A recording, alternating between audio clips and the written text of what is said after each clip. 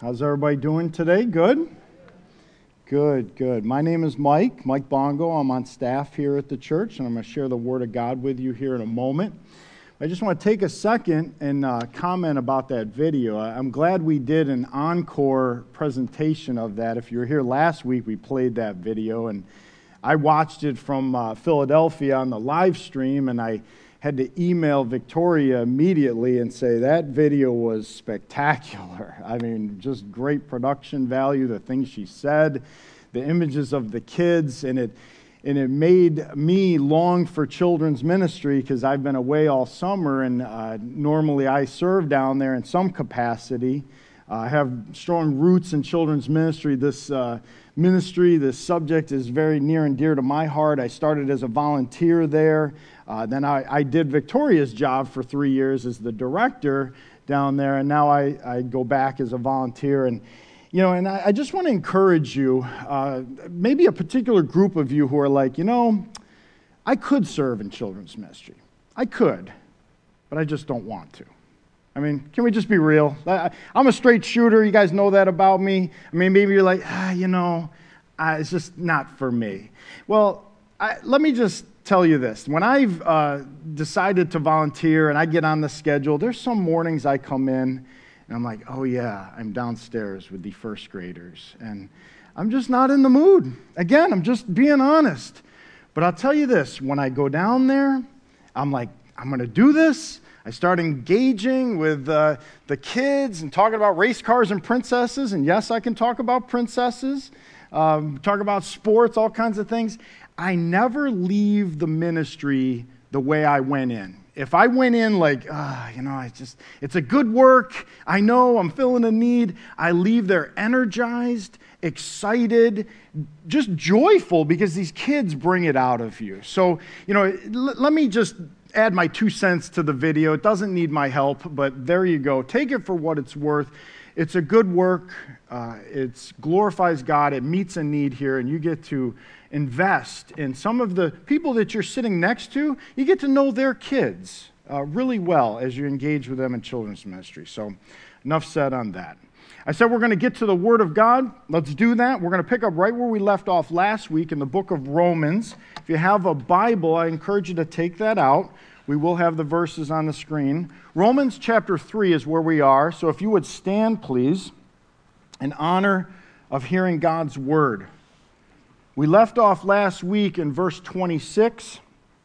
We're going to pick it up in verse 27 and finish the chapter. Reading from the ESV, Romans 3:27 says this. Then what becomes of our boasting? It is excluded. By what kind of law? By a law of works? No, but by the law of faith. For we hold that one is justified by faith apart from works of the law. Or is God the God of the Jews only? Is he not the God of Gentiles also? Yes, of Gentiles also. Since God is one who will justify the circumcised by faith and the uncircumcised through faith, do we then overthrow the law by this faith? By no means.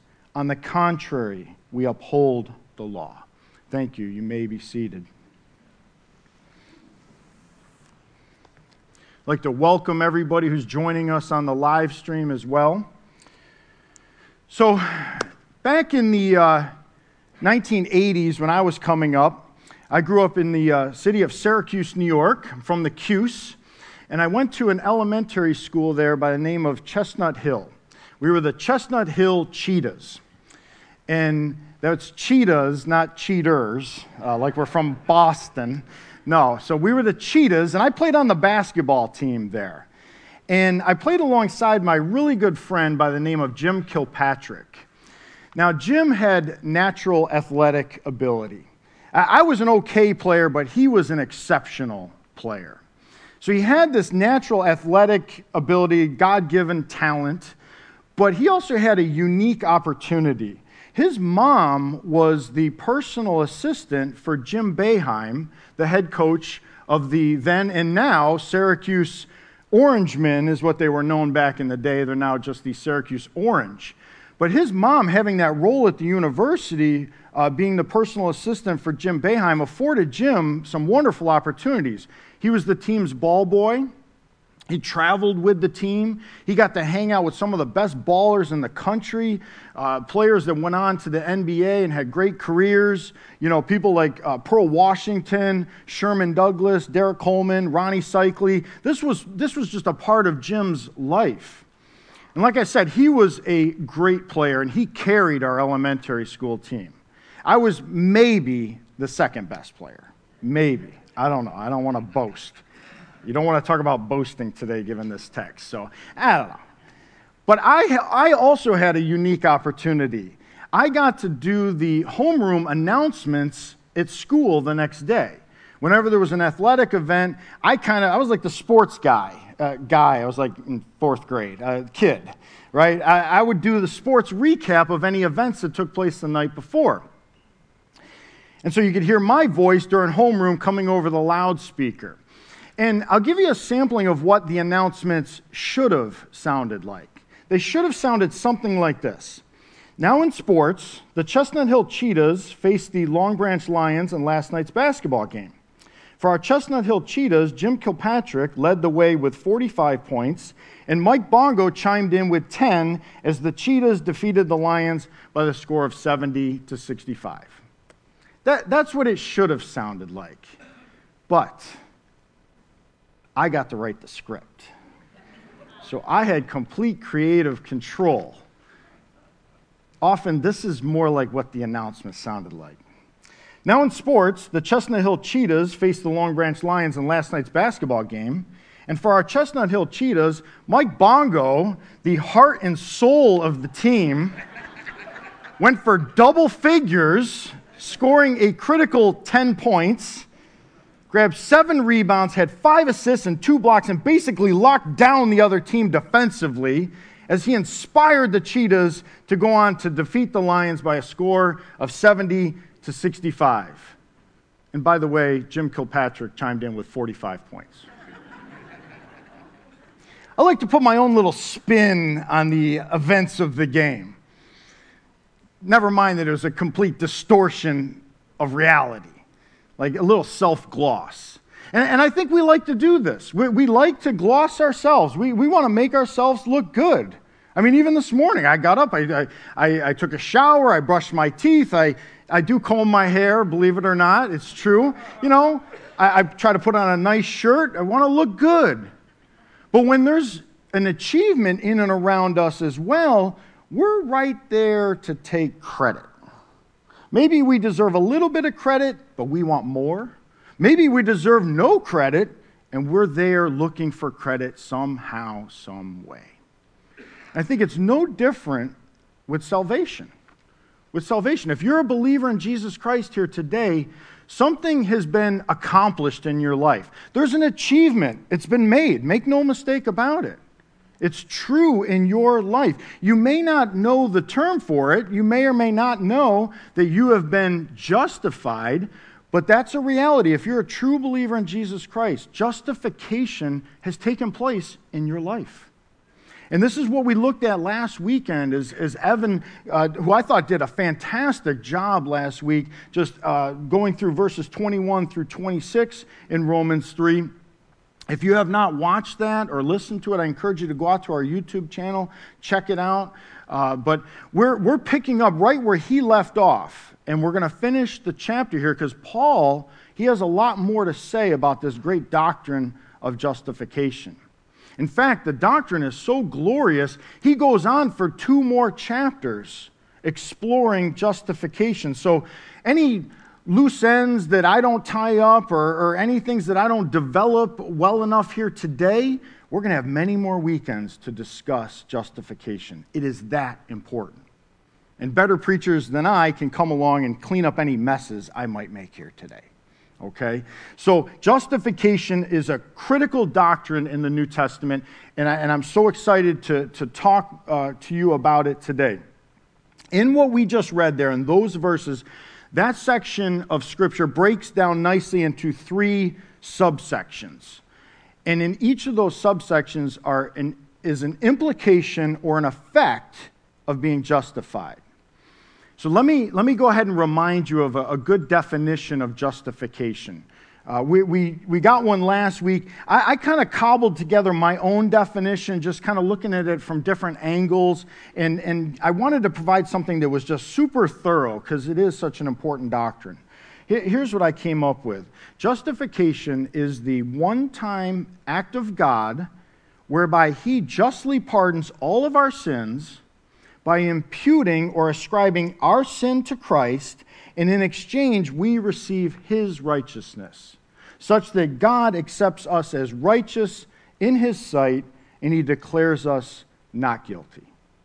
Not based upon anything that we have done, but by what Jesus has done. Justification isn't something that you work on, that you develop. No, it is something that God has accomplished, and we simply take hold of it by faith. And I would add the word alone. We take hold of it by faith alone. And yes, we will get to that perpetually debated phrase, faith alone. So what are the three implications in the text? The three effects, I think they're these. Number one, there's no room for boasting. None. There's no other plan of salvation. And number three, there's no overthrowing of the law. And we'll seek to develop those as we proceed here this morning. So the first subject on the table here, verse 27, boasting. Paul brings in boasting. He says, then what becomes of our boasting? It is excluded. By what kind of law?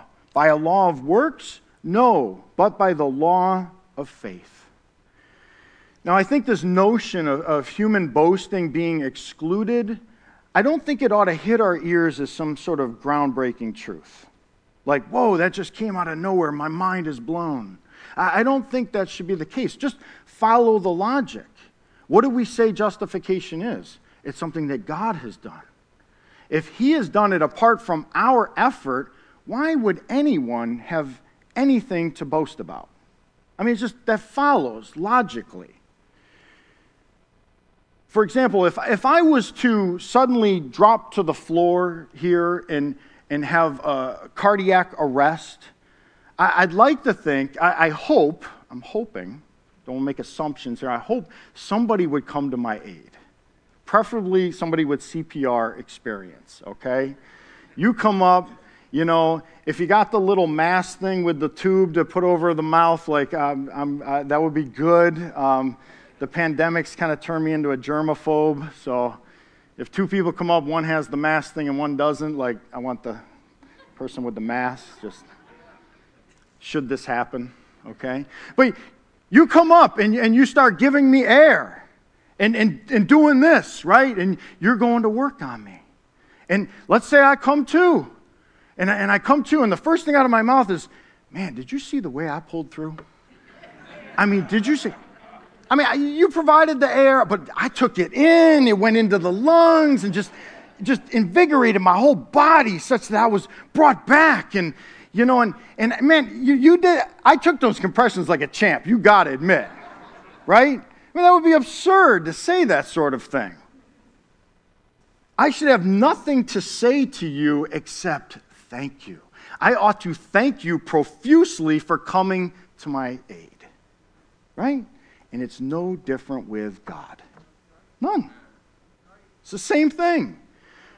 Let me revisit verse 24 from last week. We are justified by His grace as a gift through the redemption that is in Christ Jesus. He breathed on our dry bones. He did the heart work to bring us to spiritual life. Right? When we were dead in our sins and trespasses, this is what God has done. Therefore, boasting is excluded. Not by a law of works, Paul says, but by the law, or some translations say principle, by the principle of faith. And it made me think, all right, why is it that faith plays the role that it does in the New Testament, in the whole Bible? Why is faith so important? Why did God choose faith as the instrument by which we take hold of justification? And I think there's many reasons. We could talk a long time about this, but I thought I would talk about it in terms of boasting. It kind of juxtapose those two things. How do they interplay, faith and boasting? And I came up with 3 reasons why I think God chose faith. Faith, or simply believing on the Lord Jesus Christ, stands in opposition to human achievement. The two stand apart. He's done the work. We simply reap the fruit of his labor. Faith exalts what God's accomplished, not what we have done. What have we earned for ourselves? Paul gave us 3 solid chapters. I mean, he goes right into towards the middle, latter portion of chapter 3, saying, you know what? From 1:18 on, you've earned for yourself what? Condemnation. That's all those weeks we talked about that stuff. That's what we've earned for ourselves. Paul has made that abundantly clear. So 1, faith stands in opposition to human achievement. Number 2, faith in God is an admission that we can't meet God's righteous requirements in and of ourselves. We just can't do it. Therefore, we need help.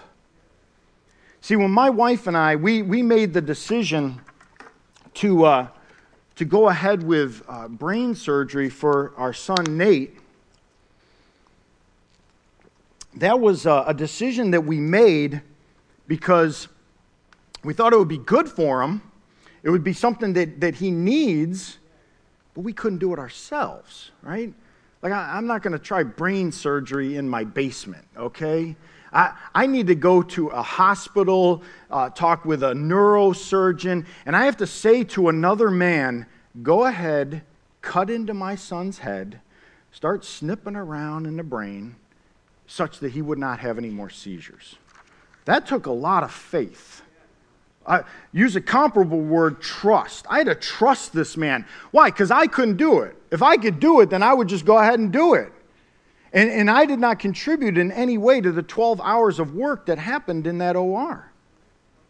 I didn't. And if it was something I could do myself, there would be no need for any faith in another. And needless to say, me performing brain surgery ranks right up there with me keeping the law of God.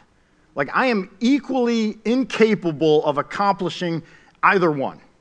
I don't even know which one I'd have a better chance at. 0. 0 for both. Can't keep the law, can't perform brain surgery. So faith becomes necessary for someone else to do what we can't. And lastly, faith is rooted in our relationship with God over and against a performance for God. Let me say that again.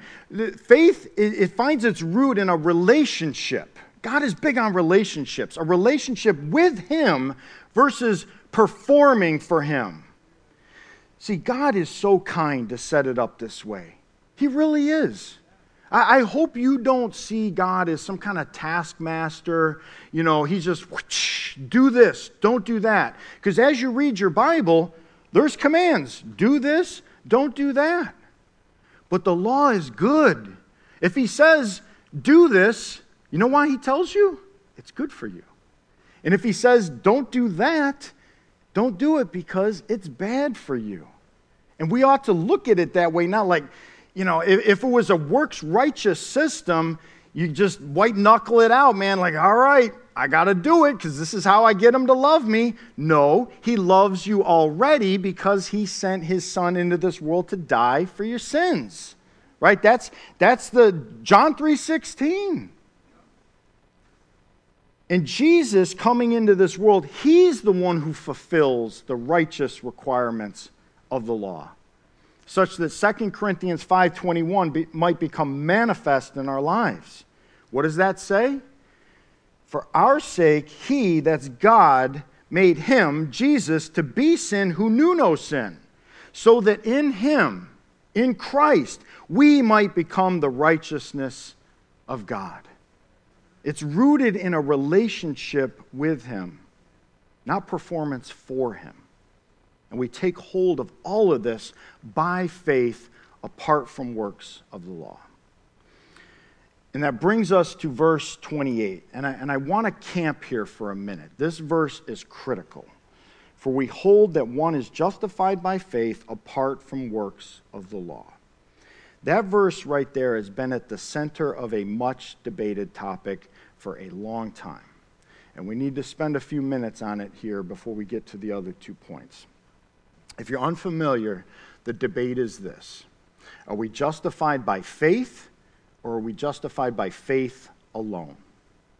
And so it centers around that word alone. That's where the focus lies. And this was the central question of the Protestant Reformation. And I have no illusions here that, in the next 5 minutes, I'm going to be able to resolve a 500-plus year dispute. Okay? I would need at least 10 minutes. I'm just playing. But let me kind of frame the key points for you and then offer a few thoughts on the subject that it's in support of faith alone. I do think that's what the Bible teaches. Again, not everybody agrees, hence the debate. So the verse in question, for we hold that one is justified by faith apart from works of the law. We defined justification already. I think we need a definition of works of the law. And this is right here, excuse me, this is right here where, excuse me, a big part of the debate begins with that definition. My understanding, a work of the law is anything that one does to be made right with God other than believing on the Lord Jesus Christ. Anything you insert in there would be a work of the law. So the fundamental question here is someone justified by what they do along with faith in Jesus? Because both sides of the debate say you need to have faith in Jesus. But is it faith in Jesus alone, or is it faith in Jesus plus? Fill in the blank. Insert your work of choice. Circumcision, Sabbath keeping, washing hands, dietary restrictions, baptism, communion, giving to the poor, feeding the hungry, helping little old ladies across the street. Whatever it is you want to put in there, that would be a work of the law. You're doing a good work. And the Bible talks a lot about works. I think for many Protestants, we just kind of recoil a little bit. Somebody brings up works. We're like, quick, we're saved by faith. And we just don't even want to, the word works makes us bristle, and we're afraid to engage with it. God is pro-works. The Bible has a lot to say about doing good works. And we're going to look at a couple of those passages in a moment. But a key text that surrounds this debate, and when you think about works, many of our minds go to James chapter 2. So let's go there for just a second. James 2, I'm going to read a single verse, which is always dangerous. Why? You don't know what was said before, you don't know what was said after. So I'm going to go ahead and do that, even though that's not a good idea, because this is how it goes in the debate. People throw out their proof texts. Single verse, deal with it. Whoa, hold on. Let's open the Bible. Let's look at the whole context. We're not going to do that here. So I'm just going to show you, this is what it looks like. Somebody will say, so also faith by itself, this is James 2:17, faith by itself, if it does not have works, is dead. So again, if you look at that single verse, you would say, James, it seems like James is saying that it's faith, plus good works. You got to do good works to be justified. It's not by faith alone. And that might produce a simple equation in the mind, right? It would be faith plus works equals justification. Now, people on the other side, they would say, that's an oversimplification of our view, doesn't recognize the nuance. I understand that. But I think when you get down to brass tacks, that's what it comes down to. And faith plus works equals justification is definitely not faith alone, right? Because it's faith plus works, right? Math, it's basic math, right, guys? So that perspective, I think, rightly understands that works play a part in the Christian life. Again, God talks about works. Works do play a role in the Christian life, but their equation is off. And I'll try to show you in one way. There's many ways to approach this. And I didn't want to go back and look at the verses that came before what we're looking at today, or extend into chapter 4, because somebody else is going to preach that, and I didn't want to kind of tread on their territory, for lack of a better word. But again, go back to verse 24. We are justified by his grace as a gift. What are those words? Grace and gift. Grace, unmerited favor. What does that mean? You get something that you don't deserve. That's grace. And that's how we're justified, he says there. And again, we looked at all of Romans 3. I guess that's one verse. But again, go back and watch the sermon that Evan delivered last weekend. Grace, receiving something you don't deserve. Gift, very similar. Gift is you get something, you didn't earn it. You didn't do anything for it. It's purely a gift. That's why when you do a job, you work, you deserve a wage. Right? Your employer doesn't come to you on payday and say, hey, I got a gift for you. It's your paycheck. You'd be like, what are you talking about? That's no gift. I earned that. I put in 40 plus hours here this week. That's my due. You owe that to me. What are you talking about, gift? Now, if he says, here's your paycheck because you earned it, and here's a potted plant, okay, that's the gift. Hey, thanks, right? See the difference? But Romans 4, again, let's just dip in there real quick. My apologies to whoever's preaching this, but this is just so critical to the whole thing about justification by faith alone. Romans 4:4 says this, now to the one who works, okay, this is the one who works, his wages are not counted as a gift, but as his due. See, again, working, wages, not a gift. It's his due. It's what he's owed. That's kind of the negative. And then the very next verse, verse 5, Paul presents the positive. He says, and to the one who does not work. See the opposite here? Now he's talking about, there's a perfect parallel here in the sentence structure. To the one who does not work, but believes in him who justifies, who? The ungodly. The ungodly doesn't sound like someone who is overflowing with good works. I don't think that's how you earn the label ungodly, right? Justifies the ungodly. His faith, the ungodly one, is counted as righteousness. See, what we need to do, whenever you encounter this kind of thing and you got something going on here in Romans 3 and then you got James 2, we want to look at the clear exposition. Paul is laying out justification here in Romans. He's not doing that in James. He's actually doing something else. But what you do is you interpret the unclear verses in light of the clear. And Paul is crystal clear here in Romans 3 and especially in chapter 4. And then when we do that, we can make the necessary adjustment to our equation. And instead of faith plus works equals justification, it's actually faith equals justification plus works. God justifies us. We're now in a right relationship with him by faith. And from that point on, we begin to do good works that demonstrate that we have been justified. See, people put works, imagine a tree. They put works down at the root when works are actually the fruit of justification. And so what does the Bible say about this interplay here between faith and works and believing and doing things? Ephesians 2. It gets quoted all the time, and I did not put it, we don't have it up on the screen, but we need to go there because I thought, well, we cover this all the time, and I think we're very familiar with it, but I didn't want to make that assumption. So if you turn in your Bibles to the right, go to Ephesians 2, what gets quoted all the time? I guarantee you've heard these verses before. For by grace you have been saved through faith. And this is not your own doing. It is the gift of God, not a result of works, so that no one may boast. There's that boasting again. And dare I say, we should really never quote Ephesians 2, 8, and 9 without bringing in verse 10. It takes a few seconds, but it completes the whole picture. Verse 10, for we are his workmanship, created in Christ Jesus for what? For good works, which God prepared beforehand that we should walk in them. There's both at play.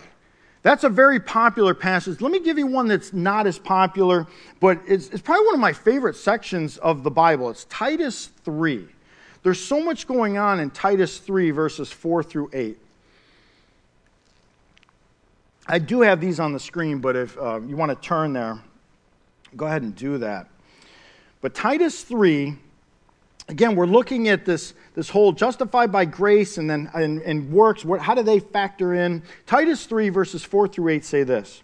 But when the goodness and loving kindness of God our Savior appeared, he saved us, not because of works done by us in righteousness, but according to his own mercy, by the washing of regeneration and renewal of the Holy Spirit, whom he poured out on us richly through Jesus Christ our Savior, so that being justified by his grace, there it is again, look at the continuity of Scripture, we might become heirs according to the hope of eternal life. The saying is trustworthy, and I want you to insist on these things, so that those who have believed in God may be careful to devote themselves to good works. These things are excellent and profitable for people. Works do have their place. They just don't contribute to justification. They are the demonstration of it. I find Martin Luther's famous quote to be extremely helpful. He said, "We are saved by faith alone, but the faith that saves is never alone." We are saved by faith alone, but the faith that saves is never alone. Now, I invoked James chapter 2.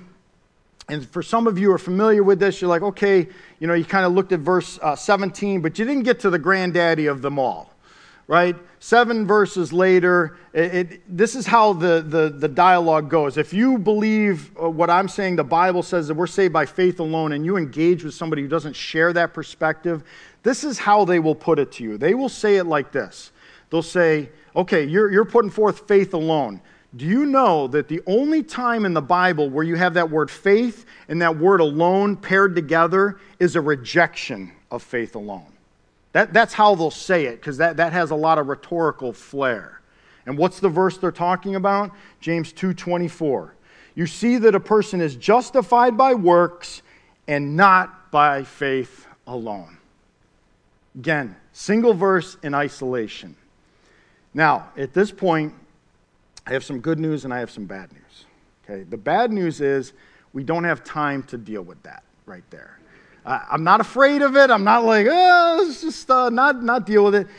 We just don't have time. I don't want to give it the short shrift. It's that important, okay? That's the bad news. The good news is we've already dealt with it. About 5 years ago, I took an entire sermon, and it was a family worship service, and I pitted Romans 3:28 against James 2:24. And I made it look like they were actually enemies, but in reality, they're friends. And they fit together just nicely when we understand what's going on in each portion of Scripture. So I don't think it's on our Living Water website. I don't think the sermons go back that far. I'm almost positive. But you can find it at my website, which is bringingtruth.com. If you want to dig deeper on this, you want to see how those get harmonized, I do the best I can. It's a family worship. There's kids there. Like, I even use Legos to demonstrate it, okay? So, if you want to check that out, a little plug for my website. It's called Faith That Works. It's under the sermons section. All right, so while I'm plugging things, we have another family worship coming up next weekend, Lord willing, Labor Day weekend. We're going to look at 2 bears mauling 42 youngsters. So you're going to want to come out for that, okay? We preach the entire Bible here at Living Water. All right, let's get back to our original 3 points. Point 1 was what? No room for boasting and justification. Point number 2, God has no other plan of salvation other than justification. Look with me at verses 29 and 30. Or is God the God of Jews only? Is he not the God of Gentiles also? Yes, of Gentiles also. Since God is one who will justify the circumcised by faith and the uncircumcised through faith. Paul's saying here, how many gods are there? There's only one God. He's the God of the Jews and he's the God of the Gentiles. And to make his point here, he invokes something that every good Jew is going to be well familiar with, the Shema. Deuteronomy 6:4. Shema means hear. It's the first word in verse 4. Hear, O Israel, the Lord our God, the Lord is one. And Paul's point here in Romans 3 is that God doesn't have a plan just for the chosen people of God, for the Jew, and he has no concern for the Gentile, or he has some other plan for the Gentile. No, it's the same plan. One God, one plan of salvation for everyone, Jew or Gentile, circumcised, uncircumcised, Roman, Greek, male, female, slave, free, barbarian, Scythian, educated, uneducated, rich, poor, black, white, short, tall. Doesn't matter who you are. You come to God by one way, and one way only. It is through Christ, by faith.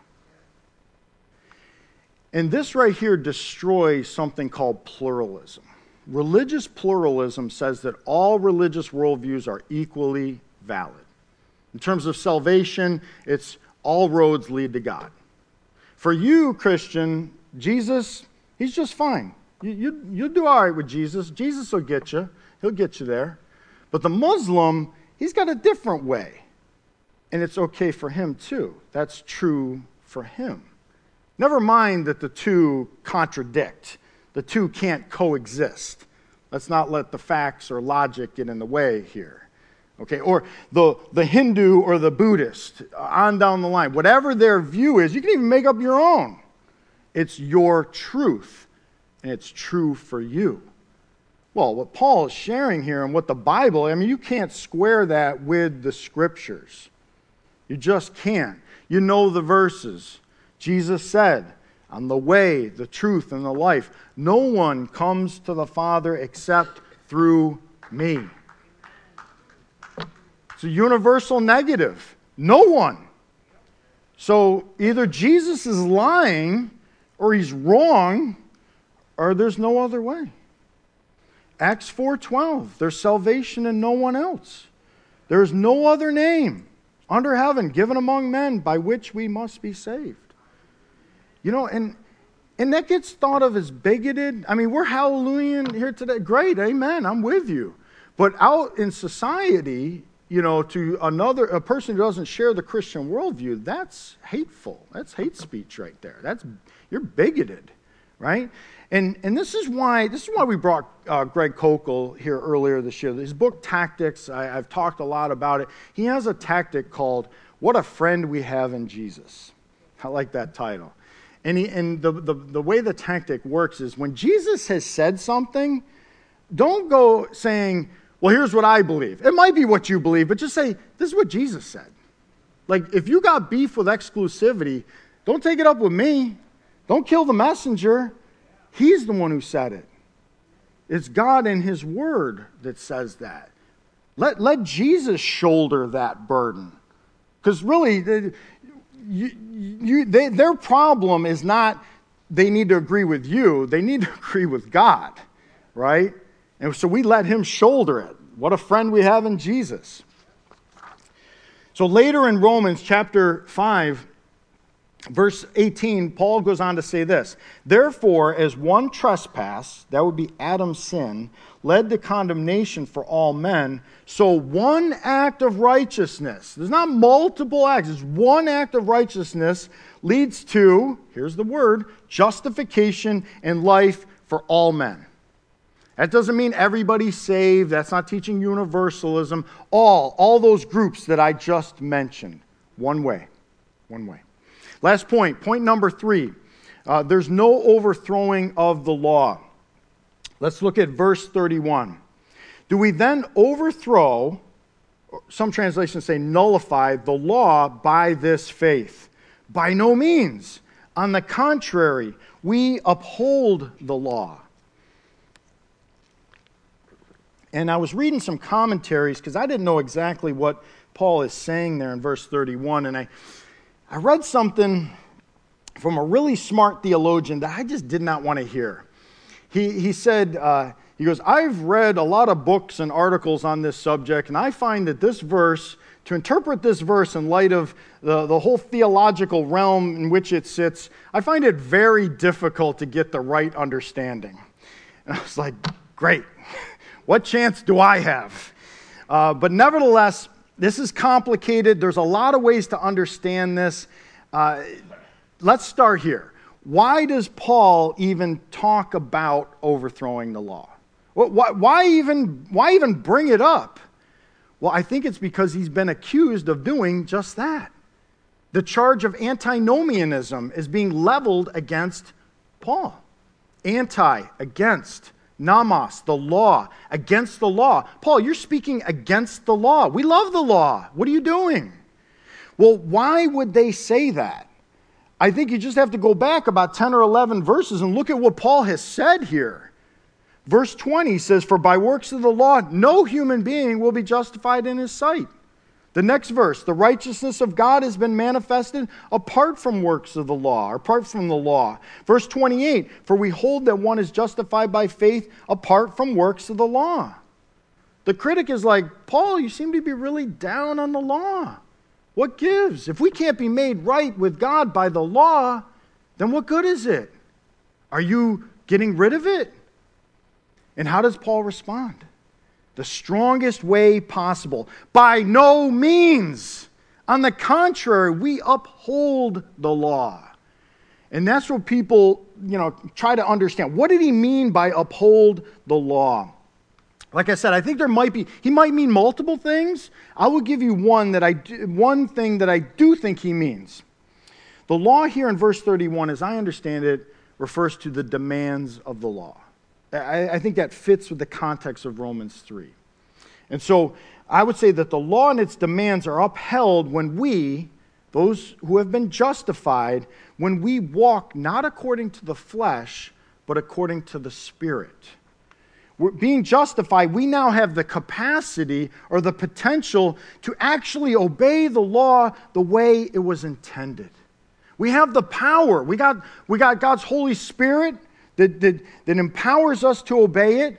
Prior to coming to Christ, everything we do is tainted with sin. Our motives are mixed up. We're doing things for the wrong reason. Now that you're a believer in Jesus, you open your Bible and you say, oh, this is a delight. It may be hard, but I delight in the law and I want to follow it. Not in a way that earns us anything with God. Again, you don't become more justified. That's not even possible. It's like being more pregnant. You're either pregnant or you're not. Okay? You're either justified or you're not. So it earns us no favor with God. Rather, our obedience after being justified is seen again as the fruit or evidence that we have obtained the righteousness of God through true saving faith in Jesus Christ. See, we get right with God first by faith alone. He changes us, right? He makes us new. You're a new creation in Christ. The old has passed away. The new has come. You got the new heart with new desires, new longings, new affections. And we begin to love the things that God loves, and we begin to hate the things that God hates. Not perfectly, and I would say not even immediately. Now we're dipping into sanctification. This is the process where we grow and we look more like Christ. But when we struggle with temptation, why is it a temptation? It's because we know the right thing to do, and we know, say it's something you're not supposed to do, and it may be the Bible, like it says in some cases, God hates it, yet we love it. Well, that's the temptation. That's the struggle. So it doesn't happen immediately, but you begin to move in that direction. And so increasing measure, the more we walk with him, the more the righteous requirement of the law might be fulfilled in us. And the reason I land here is because this is where Paul goes later in Romans. Fast forward to chapter 8, and he says here in verse 3, he says, "For God has done what the law, weakened by the flesh, could not do." Again, no one's saved through keeping the law. No one can do it. By sending his own Son in the likeness of sinful flesh and for sin, he condemned sin in the flesh in order that the righteous requirement of the law might be fulfilled in who? In us, who walk not according to the flesh, but according to the Spirit. And I think that's one of the reasons Paul says we uphold the law. We uphold it. We don't get rid of the law. It still has a purpose. So let's just recap here. According to the Apostle Paul, the three implications or effects of being justified by God. 1, no boasting. 2, there's no other plan of salvation. 3, no overthrowing of the law. So as we prepare for the Lord's Supper, how do we apply what we have looked at here thus far? Well, if you're tracking with me, you have some application already. If you're boasting, quit it. You have nothing to boast over. Okay, it's God's work. If you're going to boast, boast in Christ. Recognize there's one plan of salvation. You know, if somebody says, I got a way to get to God, and it conflicts with what God has said, you can't just say, well, you got your way, I got my way, c'est la vie, we're all good. No, we engage with that person, and we say, let me tell you what God's word has said. God cannot lie. So there's one plan of salvation, and then we do good works once being justified that don't contribute to our justification but demonstrate it. So those are all good applications here. But let me add one more because I think this is really, really helpful. If you have been walking with Jesus for any length of time, I would say this. You know that you stumble, you trip, and you fall. You say, Mike, you're making an assumption. You're right. I am, because you're a lot like me. I trip, I stumble, I fall. In short, I sin. And if that's you, you're not alone. Every other person is just like that. Justification doesn't equal perfection. Okay? We reject sinless perfectionism. But when that happens, you don't feel very justified, do you? I don't. Not at all. You feel the disconnect from Jesus' arms. You've grieved the Spirit of God. And I said it last night, and I think one of the reasons that people think that you can lose your salvation, yes, they make that argument from going to the text of Scripture, but I think just on a very practical level, some people hold that view because that's what it feels like. You feel that way. I go through periods of disobedience. I do. I get in the flesh. I'm like God's problem child. Like I still want to go back and live the old man rears his ugly head in my life. And when that happens, because I'm his child, he disciplines me. Conviction sets in. I feel awful. I can't disobey in an ultimate sense. I can't just go off. I can't. He won't let me. Just like I'm not letting my older son, Anthony, who's 19 now, he just goes off the rails. I'm coming for him. And God is a better father than I am. So, if we can go off and sin, something's wrong. Something's wrong. We should feel that way. But in those moments, what do we know about our feelings? Deceptive, subjective. You can't rightly interpret your feelings. I can't. What do we need? We need to interpret the Word of God. We got to go to truth. That's where the doctrine of justification needs to kick in.